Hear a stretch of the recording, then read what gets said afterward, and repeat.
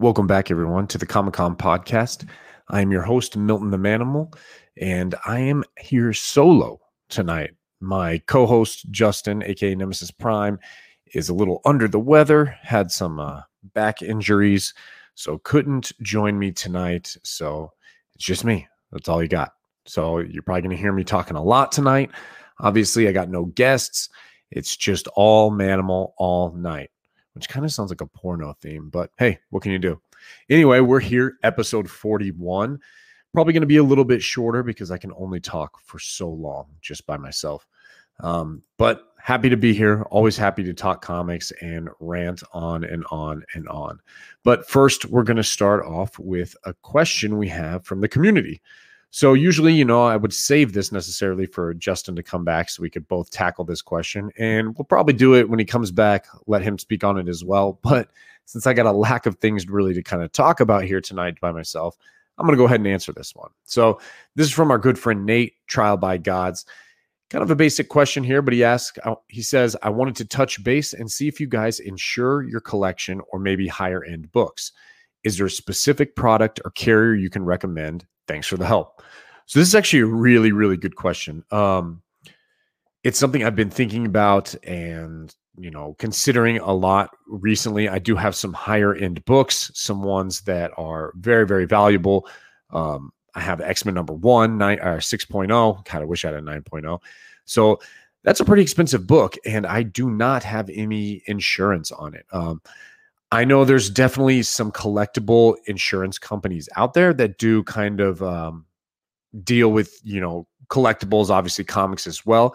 You can also go through your homeowner's insurance. So I believe that is the route I will eventually take myself, is just go through my homeowners and, value your books and price them accordingly and do it that way. But I know we've talked about this. I'm not super, super savvy on what options are out there. And, if some of you do know, please email us at thecomicconpodcast@gmail.com and give us some suggestions. That way we can put it out there for the community and people can have some options. I don't really know. I do know that if something were to happen in my house, let's say there's a fire, the first thing, once my wife and my dog were out, the first thing I would go for is immediately run to my comic book room, scoop up my box of slabs, and run the shit out of my house real fast. So that's kind of my insurance policy, I guess. That's probably not the smartest insurance policy to have out there, and I don't suggest that is what you do by any means. So look into your homeowner's insurance. Other than that, I don't have any specific information. So we'll answer this question again next week, Nate. See if Justin has any suggestions as well on that. And hopefully some of you will send us some emails and let us know some options as well, because it is a very important question for your collection. A lot of people are really going for those grails, and you want to protect them. You want to make sure you have the value of those books if something were to happen to them. So that's the quick and dirty on the community question that we have today. So a couple things we're going to talk about. We had a lot of stuff that happened this week. Obviously, we had DC Fandom, and I'm sure Justin and I will talk about this a little bit more as things go on, but I definitely want to touch on DC Fandom.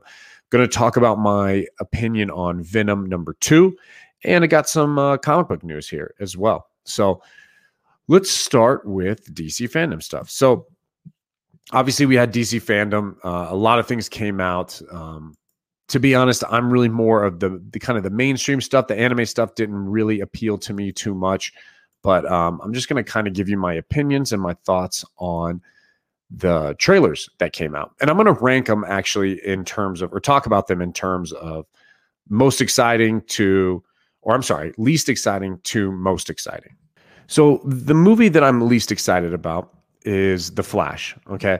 So we saw the Flash trailer, and I'll talk about that, but I kind of want to talk about why I'm not crazy about the Flash character. So I'm sure I've touched on this a little bit before when we spoke on Justice League and Zack Snyder's Justice League. So the Joss Whedon Justice League, I could not stand the Flash character at all. Flash has always been one of my favorite DC characters. Even as a kid, him being able to run fast, it was always massively appealing to me. And super excited to see live action Flash. I was a big fan of Flash on CW. I think Grant Gustin is an amazing Flash. I watched that for a very long time. Then I kind of fell out of the CW shows, but that's not to say that Grant Gustin in the Flash show was definitely the best aspect of the Arrowverse, if you will, the DC shows on the CW. So I'm a massive Flash fan. So when he comes to the Justice League, and I'm always, first off, Ezra Miller being casted was one of those out of left field kind of castings for a character. He doesn't look like a Barry Allen. He'd been in a few things, nothing huge. He wasn't a super well-known name. And that's never been something that has bothered me, to be honest, about castings. And I'll talk about that a little bit later as well in reference to another trailer. But ever since The Dark Knight, with the casting of Heath Ledger as the Joker, I really gave that up. Okay. So I was probably in agreement with most everyone when Heath Ledger got cast as a Joker. I was like, wow, this is weird. I don't know about this. This guy just came out of Brokeback Mountain, and now you're going to cast him as the Joker. We've never seen him necessarily in any kind of a role like this. And the Christian Bale, Christopher Nolan Batman movies, or Batman Begins at that time, was so awesome that, I was nervous. I was nervous about the Joker. We all know how that turned out. Heath Ledger is amazing. I don't care what anyone says. Joaquin Phoenix can't hold a candle to the Heath Ledger Joker. He's the best Joker of all time. Jack Nicholson doesn't even rank, in my opinion. I think Heath Ledger is the best. Not only do I think he's the best Joker, but he also really gave me the mindset of like, hey, these kind of out of nowhere castings, they actually might turn out better than you think. We got to give it a chance here. So Ezra Miller cast as a Flash, initially, obviously, the physical appeal wasn't really there for me in terms of the Flash character. Flash is always kind of like, I don't know, almost like a blondish, light hair guy. And Ezra Miller's dark hair, dark complected, and it just didn't look like Barry Allen to me. So then we see the Joss Whedon version of Justice League, and Barry Allen is very much used as the kind of the comedic foil to the movie. And I couldn't stand his character. He was bumbling, he was running around, falling down, tripping everywhere. Anything he did was just annoying to me, and I couldn't stand it. I mean, I didn't hate Justice League when it came out, the first version, the Joss Whedon version, but I hated the Flash. I just couldn't stand it. And I was like, God, I couldn't be less interested in a Flash solo movie. And at the time, that was actually one of the first greenlit solo movies from the characters of the Justice League. So I hated it forever and ever. Okay. Until we saw the Zack Snyder version of Justice League. And in that, it was better. I'm still not crazy about Ezra Miller as the Flash, but his character had a better storyline. He was more fleshed out. They had taken out some of the campy comedic aspects of the character and definitely was better. Probably light years better than the Joss Whedon version. I enjoyed his character a lot more. He had more development. There was more to him. And so I was like, okay, now I'm pretty excited for this Flash movie. I'm willing to see how it goes and go into it with an open mind.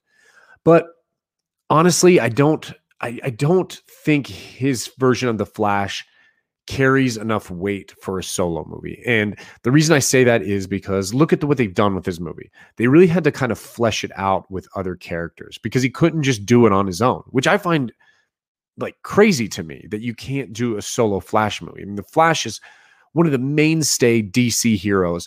He's integral in almost every storyline in the DC universe. And to not be able to have him have his own solo movie by himself, it's wild to me. I'm not sure I'm crazy about the idea of bringing in Michael Keaton Batman. Let me pause that. Actually, I think it's really cool. This alternate multiverse, Batman, Michael Keaton Batman from the original Batman stuff. But it takes away from, I feel like, the Flash. And I feel like they brought him in because they didn't have faith in Ezra Miller's Flash being able to carry the movie. And then obviously to bring in a version of Supergirl as well. So I don't know. It looked cool. We didn't get to see as much of it as I wanted to. There was very much in the trailer, hints of the Michael Keaton Batman. We didn't actually get to see him full on in costume. I'd have to watch it again, and you might crucify me here, but I don't remember seeing any Supergirl in that in the trailer as well. It was a lot of, just the Flash kind of making comments and being surprised when pulled a sheet off of what, was probably going to be the Batmobile. We also saw like 2 or 3 versions of the Flash all meeting up, which is cool. I honestly am happy and excited to see, kind of the time travel version of the Flash. At the same time, it looked like we're getting the same story we always get with the Flash, which is race back in time to save his mother. Okay. Obviously, that's very, crucial to the character of the Flash. I mean, it's pretty much the most pivotal moment in the Flash's character. But I don't know, maybe it's just like that for me. Maybe it's like that for you. That's kind of something I wish they would do away with. You know what I mean? It's kind of like Batman and his parents. I don't need to see Martha and Thomas Wayne die over and over again in Crime Alley, But the Flash obviously isn't as big of a character as Batman, and maybe most people aren't as familiar with his origin story. So, and we didn't really get it. We didn't get too much of that in the Justice League. So, I guess it's cool, but we'll see. So that's kind of why that's my least exciting trailer that we saw on DC Fandom. So number 2 is going to be Black Adam. Okay. Now it's kind of crazy because when they announced Black Adam, I really was like, yeah, whatever, dude. Like, I mean, Black Adam's a cool character, but he's a villain. You know what I mean? Like, I mean, he is a villain, and I am. If you've heard me talk about these kind of things before, I hate how Marvel constantly makes some of their cooler characters, which are villains, into anti-heroes. It's always bugged me. Characters like Venom and Magneto, they always have these like aspects to them where they become really cool and really popular, and then they try to give them, make them a good guy in some aspects and make them to be understood. And I've always kind of hated that about Marvel. I've always hated about the fact that like they're villains. There's very few villains in Marvel that stay villains. I mean, Loki has been a hero. Doctor Doom has been a hero. There's very few that have actually just been 100% villains. That's what I've always loved about DC. Most of their villains are always villains. Rarely do you have an anti-hero.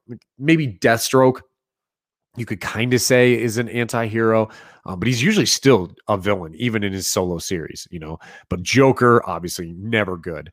Most of Batman's, rogues gallery, always bad.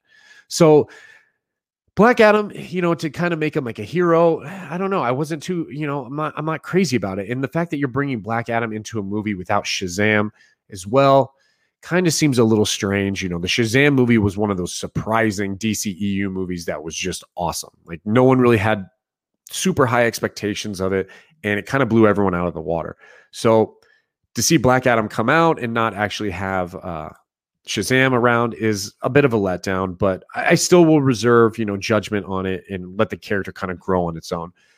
But obviously you have superpower, actor power in that, and The Rock. Okay. So we know that The Rock he's going to be a main character. He's never going to be the side character in a movie necessarily. So Black Adam as the title character, I guess makes sense. Now the trailer was great. I loved the trailer. I thought it was insane how Black Adam rises out of the lightning and then immediately flash fries some dude to death. It very much made me feel like I was watching Mortal Kombat. It looked like Raiden just like shooting lightning into someone and that person burning alive, which is wild too, because that's the main character of your movie who just literally murdered someone in like the first opening scene that anyone's seen of this character, which was crazy. But it was dark. It looked cool. His costume looked legit from what you could see, in the hood, and like the boots were very much like almost metal armor, like middle-aged. But I'm super excited for the supporting cast as well. Hawkman is a great character who never gets enough play, in my opinion. Dr. Fate as Pierce Brosnan as Dr. Fate, that's going to be cool. That's going to be really, really cool. We didn't get to see him actually put on the helmet, but holding the helmet and just kind of hanging out there for a while was great. More magic, the better. And obviously, you very much have to have a magic kind of focus with characters like Black Adam and Shazam. So That's cool. Excited to see him. Excited to see Atom Smasher, who, the JSA I'm not super familiar with, but I love seeing all these characters show up. We're going to have Cyclone, Adriana Tomaz. It's going to be good. I'm really pretty pleasantly surprised and excited for Black Adam. I really do. Just my only thing is I hope at the end we get some kind of, hints that we're going to see a Shazam Black Adam, fight or movie or something, right? So they really need to tie in the lore. We got a little bit of Black Adam lore in Shazam. We know that they were talking about him in it. So I hope they flesh that out a little bit more. You could even see in that opening scene when I believe it's Adriana Tomaz comes and says the word Shazam, and boom, he comes in that flash of lightning right before he flash fries that dude. So looks awesome, looks great. Coming out July 29th, 2022. DC is going to have a great year. DC is going to have a great year of movies. Marvel's going to have a great year of movies. It's going to be a lot of fun in 2022. So to round it out, the last trailer, which everyone I probably is the most excited for, at least I would think, maybe I'm wrong, maybe people aren't, is the Batman movie. So this kind of touches on what I was talking about when I was talking about The Flash, like casting wise. So like I said, a lot of people didn't believe Heath Ledger was going to make a good Joker. And there's been a lot of talk about Robert Pattinson casting as Batman. And I get it. I do get it. I mean, everyone knows Robert Pattinson as the sparkly vampire from Twilight. And you know what? That's not his fault. The guy made a killer career off of that, made a boatload of money, and it boosted his name to be a big actor. But yeah, not really ideal when you're looking at a Batman casting. But, check out some of his other movies. That recent movie, Tenet, he was great in. He hasn't actually been like a main star in a lot of movies lately. He's kind of been played the supporting role in a ton of movies, and he's been really like quietly awesome in these movies. So I actually have a lot of faith in Robert Pattinson as an actor. I think he's going to be a good Bruce Wayne and a good Batman. Now, I don't know how I'm going to rank him necessarily in my my thoughts on my Batman's ranking. Obviously, I think Christian Bale is the best Batman. I love Christian Bale. And part of it's just because the Christopher Nolan trilogy is so great. The writing and the story is perfectly paced, in my opinion. Even the third one, I love them all. So he'll always be my favorite Batman. I'm a fan of Ben Affleck as Batman too. I thought he brought kind of like a size and an aggression to Batman that we hadn't seen before. I mean, Christian Bale, was a fit dude. Michael Keaton, none of the other ones, Val Kilmer, all those guys, George Clooney, you never would have like really classified them as like buff or fit dudes. They're just, your classic, good looking actors, I guess, but Ben Affleck came into it just ripped and just messing dudes up in both the Batman versus Superman as well as the Justice League and everything. So I was super bummed to, the DCEU to move on from Ben Affleck. Maybe there's still hope he'll show up again. There's always those rumors, but I enjoyed his Batman. But Robert Pattinson as Batman, I'm intrigued. I'm very, very intrigued on how that's going to play out. He looks good in the trailers. He does have a little bit of an emo look to him at sometimes, but you know what? I'm kind of an emo guy. I like emo. It's one of my favorite genres of music. So more emo, the better. I'm actually a big fan of emo Tobey Maguire in Spider-Man 3. So I thought that shit was great. But the trailer for this movie looks awesome. It looks dark. It's different. I love the take that they're kind of doing with the Riddler. Not making him so campy, riddle me this bullshit, stuff like that. Don't get me wrong. The Jim Carrey Riddler was pretty great. It was pretty fantastic. But I love how they're kind of making him more of a serial killer who is just kind of fucking with people in a way, I read that they're basing him on the Zodiac Killer. So I think that's really cool. It's a different take on this villain that we actually haven't seen in a very long time in any kind of mainstream media like the cinema or TV or whatnot. We had a version of him in Gotham, which was a little different, but I think it's going to be great. We haven't even seen many images of the Riddler either, which it kind of makes him even creepier. James Gordon, Jeffrey Wright's James Gordon coming fresh off The Watcher. Great casting. Love Jeffrey Wright. Think he's going to be great. Selena Kyle, Catwoman, Zoe Kravitz looks amazing. She's a beautiful woman. She looks perfect for the character. I love how we're getting Catwoman right out the gate with Batman rather than having to wait down the line, kind of like we did with Dark Knight Rises. So everything about this movie looks awesome. A lot of people as well, the casting of Colin Farrell as Oswald Cobblepot, the Penguin, was a little odd for people. And it is. I mean, you can't picture it, but when you saw the makeup as him as the Penguin, I can't even, I've looked at it and I can't recognize Colin Farrell. And I thought it looked great. I've been replaying the Batman Arkham series right now, which I always do every couple months when I get bored with any games out. I always come back to Arkham. And the Arkham version of the Penguin, very much kind of the gangster. He's got that British accent. He's got the broken bottle in his eye socket.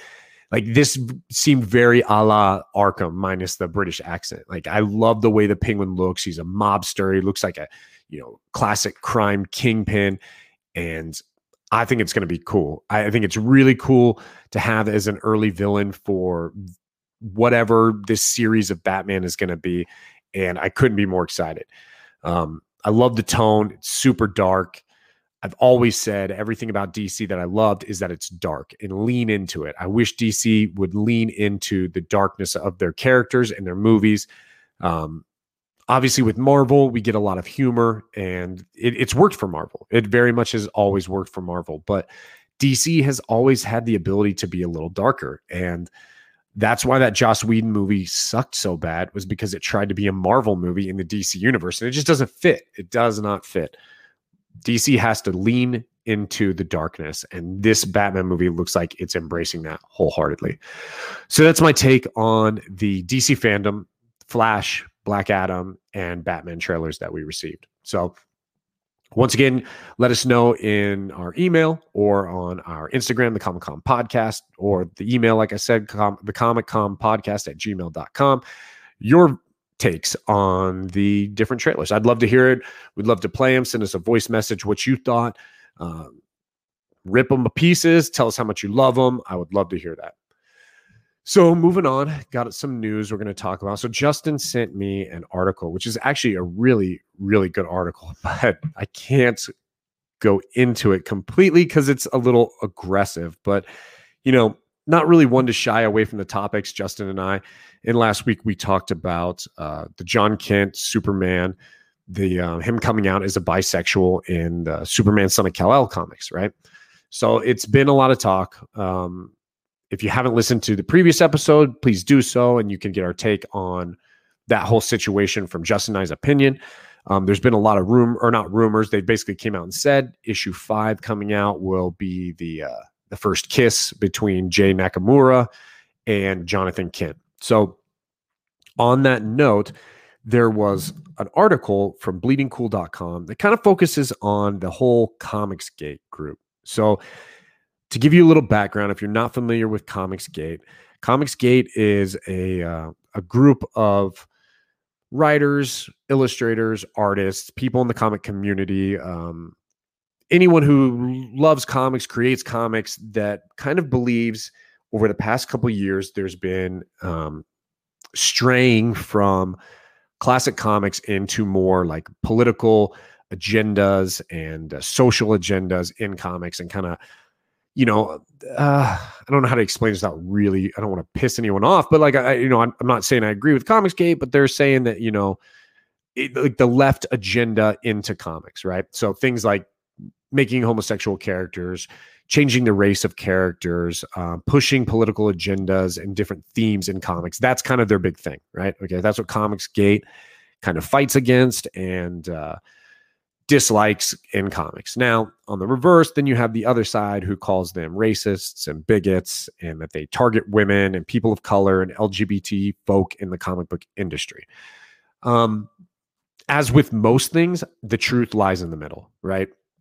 So yes, Comicsgate can be a little aggressive, right? Sometimes they say some absurd stuff, but I think they're genuine. Like what the meaning is, I understand that. I'm not saying I necessarily agree with it. I understand it, but sometimes they can come out and be a little bit too much. And the other side as well. The other side claims to be very open and accepting, but it seems like they're not really open and accepting if you disagree with their opinions. So they attack and always go to the old fail-safe, hey, you're a racist, you're a bigot, blah, blah, blah. Now, don't get me wrong, some of their comments have been racist and a little bit of bigots as well. So anyway, one of the main colorists, Gabe El-Tayyib, I believe is how you pronounce his name, for Superman Son of Kal-El, basically came out and said he will be ending his contract with DC, that he's over this whole thing. He wants to move on from the Superman stuff. I guess they had a 4.5-hour live stream, the whole Comicsgate crew, where they just talked about bisexual Superman. I haven't watched it. I'm just reading this article that says that they spent a lot of the time making gay jokes. They talk about predicting that once gay characters, and that has kind of like run its course, that then they'll move into bringing pedophiles into it. It's kind of slippery slope type stuff, but they kind of go into it. So Gabe El-Tayyib basically comes out and says that he's done with DC. He wants to move on from it. He doesn't want to play this game anymore of changing these characters. He doesn't believe that these characters that were created in the past should be altered. Okay.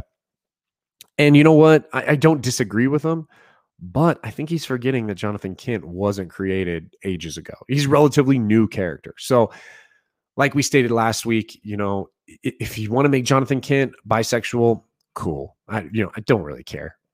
I'd prefer you to do it with a newer character rather than, let's say, turning Clark Kent into, bisexual, something like that. So I don't really agree with Gabe El-Tayyib's indignance here that they're messing with old characters, but it's very aggressive behavior from Comicsgate, which is kind of par for the course for them. That's kind of part of the thing. They very much, I think, are trying to, agitate and push the envelope a little bit with some of the things they say. But like I stated earlier, a lot of times with both sides, the truth is in the middle, right? Everyone goes a little bit too much to the right, too much to the left, and we lose sight of what the actual argument or the actual point is. So check it out, bleedingcool.com, if you want to check out that article. It's an interesting read. It'll give you a better breakdown of it. I'm not going to go into the whole Comicsgate and break that all down for you, but it's interesting read. I mean, it's worth understanding what people are saying out there. So check it out. And it touches on what we talked about last week. So once again, send me your opinions on Comicsgate to the Comic-Con podcast at gmail.com. I would love to hear that as well. And that should be kind of funny too. So want to talk about some Marvel stuff. So Marvel's got an interesting 2022 coming. A lot of changes coming out in Marvel. I'm going to read you this article from CBR.com. Marvel kicks off 2022 in a big way. January sees She-Hulk return to her solo series glory, Elektra continue to grow in her role as Daredevil, and the Fantastic Four facing their biggest challenge ever, all while Tony Stark's new role as Iron God brings cosmic calamity to Earth. Meanwhile, the question of whether Peter Parker will retake the role of Spider-Man from Ben Reilly may be resolved. The Maestro declares World War M on a post-apocalyptic planet, and Wolverine's many lives and deaths are explored in a pair of miniseries that will dig deep into the X-Men's past and future. So a lot of cool stuff coming our way in 2022. We know there's been a lot of change in 2021 with the comics, obviously, with the mutants. All the Krakoa stuff has really changed the landscape with the mutants. We got a lot of stuff coming up with Inferno that should be changing it as well. So it'll be interesting to see Wolverine and what happens with the X-Men moving forward next year. One of the coolest things was the whole Daredevil being in prison storyline. I loved it. That run is an amazing run for Daredevil, and Elektra kind of stepping into his shoes has been really, really cool. I wasn't like super excited about it when I first heard about it. And then as the books go on, I've been reading it, it's great. So I'm excited to see that a little bit more. It's fun to see her character try to fill the shoes of Matt Murdock and play the role of Daredevil. I don't really read much Spider-Man. I do know that they're pushing Ben Reilly pretty hard.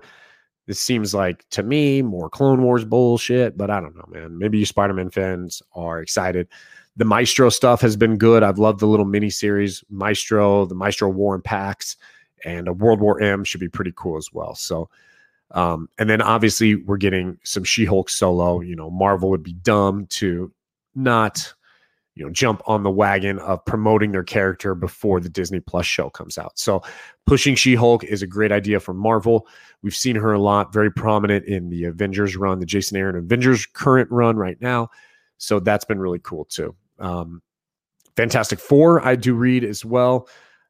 It's been okay. It's been okay. It's not a lot to speak on Fantastic Four. It's pretty average, but you know, we'll see how it goes. And I don't really read Iron Man, so I'm not sure Tony Stark's new role as Iron God, but him bringing cosmic calamity to Earth, it sounds about right. That's kind of what Tony Stark does. He gets really powerful, usually fucks shit up, and then causes problems. So cool. I mean, hey, I'm excited for 2022. Some of those books I might pick up and check out. Some of the stuff I don't usually read, and I'm excited, man. More comics, the better.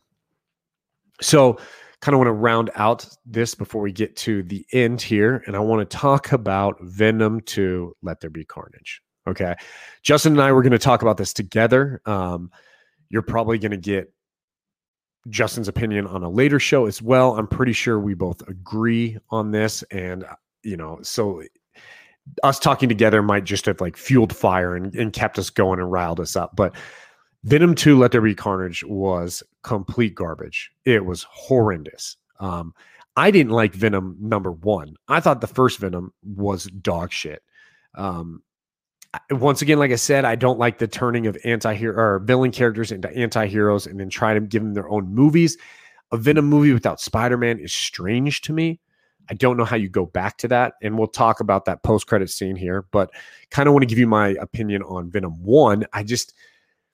You know, Donny Cates obviously wrote what's going to be kind of like the best run of Venom that we've ever had. Really, I mean, it's really the longest and most like character defining run we've had on Venom at any time. So he kind of brought out this whole idea of Venom, or I mean, Eddie Brock kind of talking to the Venom symbiote.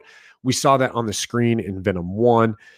It was kind of strange. I thought it was goofy. I don't like how big of a loser Eddie Brock is. Like, he just is unlikable. At least Eddie Brock in the comics was kind of cool and, you know, hard, and he was kind of a tough guy. But Eddie Brock in the Venom movies, Tom Hardy's character, he's just a dumbass. Like, I don't know, I can't stand him. He just says goofy ass shit. He's unlikable. And the end of Venom 1 with the Carnage and the ugly wig that they had for him, for Woody Harrelson. Ugh. I mean, Jesus, dude. It was great to see that we're going to get Carnage. But once again, now we have a character that only fights himself. Like, it's just like Venom 1, he was fighting Riot, more Venom symbiotes. Venom 2, he's fighting another symbiote, Carnage. I mean, I think it would have done better to move away from that and try to develop some kind of a storyline away from symbiotes. Look, we've had 2 movies of symbiotes, and you really have gotten no explanation of symbiotes. I mean, you get that? That's weird. Like, all we know is, hey, yo, these aliens came to Earth, and boy, they like to fuck shit up, you know, and one of them's a serial killer. So, but we don't know really anything. Like, they've kind of talked about it a little bit here and there and hinted at things, but in terms of mythology, we don't get much at all. So then we move into, you know, Venom 2, Let There Be Carnage. They fixed the wig. Woody Harrelson looked better as a Cletus Cassidy character. The origin of him was pretty decent. I guess it was okay. You know, I feel like they could have spent a little bit more time and made him a little bit more sadistic and like feel more like the serial killer that we know as Cletus Cassidy. I wasn't upset about the whole kind of like love story with him and Shriek. You know, that's okay, I guess. But to be honest, it kind of took away from Cletus Cassidy. It doesn't make him look as insane and a psycho killer when at the very last minute he's struggling to save this woman he hasn't seen in 20 years or whatever. So I don't know. I thought that they probably could have left that out and made Shriek just more of a, like a villain associate. Didn't have to be necessarily his love interest. Once again, Venom and Eddie Brock fighting with each other all the time, eating chickens and tearing up their apartment, which apparently this guy was on the rise in this movie. I don't know. His apartment looked like shit. It was the same shitty ass apartment he had in the first movie. Like, dude, get a new apartment. Like, if your symbiote's tearing shit up, buy a better one that's like, more industrial or something. I don't even know. But it just, I couldn't stand it. Honestly, I'm watching the movie, and even my wife during halfway through the movie, she's like, is it just me or is this movie bad? And I was like, no, this movie, it's bad. This is not a good movie. This seems like the old comic book movies we used to have in the 90s and the early 2000s, which at the time were great. Okay. But we've moved past that, like we have a higher quality of comic book movies now, and these ones do not cut it. So the whole movie, you have Carnage tearing shit up. The fight scenes were cool. It was cool to see Venom and Carnage fight each other. I thought that was definitely one of the pluses to the movie. I wish they would have slowed some of the CGI down. I wish we would have seen more like specific views of like, Carnage's like typical battle axe hand and the different weapons he turns his hands into, because that was always so cool with him. You know what I mean? I wish they would have slowed that down and made that a little bit more prominent. But the fight scenes were cool. I liked the introduction of the Shriek character in a way, I guess, was kind of cool. Kind of dangerous, though. You're kind of skirting the edges there of mutants, because in the comics, Shriek's a mutant. So that's cool. That always gets me a little excited. Like, oh, they're actually going to, talk about her being a mutant or not. And then, spoiler alert, I work like 3 weeks past this movie. So hopefully you've seen it by now. And honestly, it's such garbage. I really shouldn't even say spoiler alert. But I did also like the introduction of Patrick Mulligan, who we know goes on to become Toxin. We got like a little brief like hint at maybe that's what we're going to see when his eyes flashed like blue or the different color there at the end of the movie. But I thought that was pretty cool.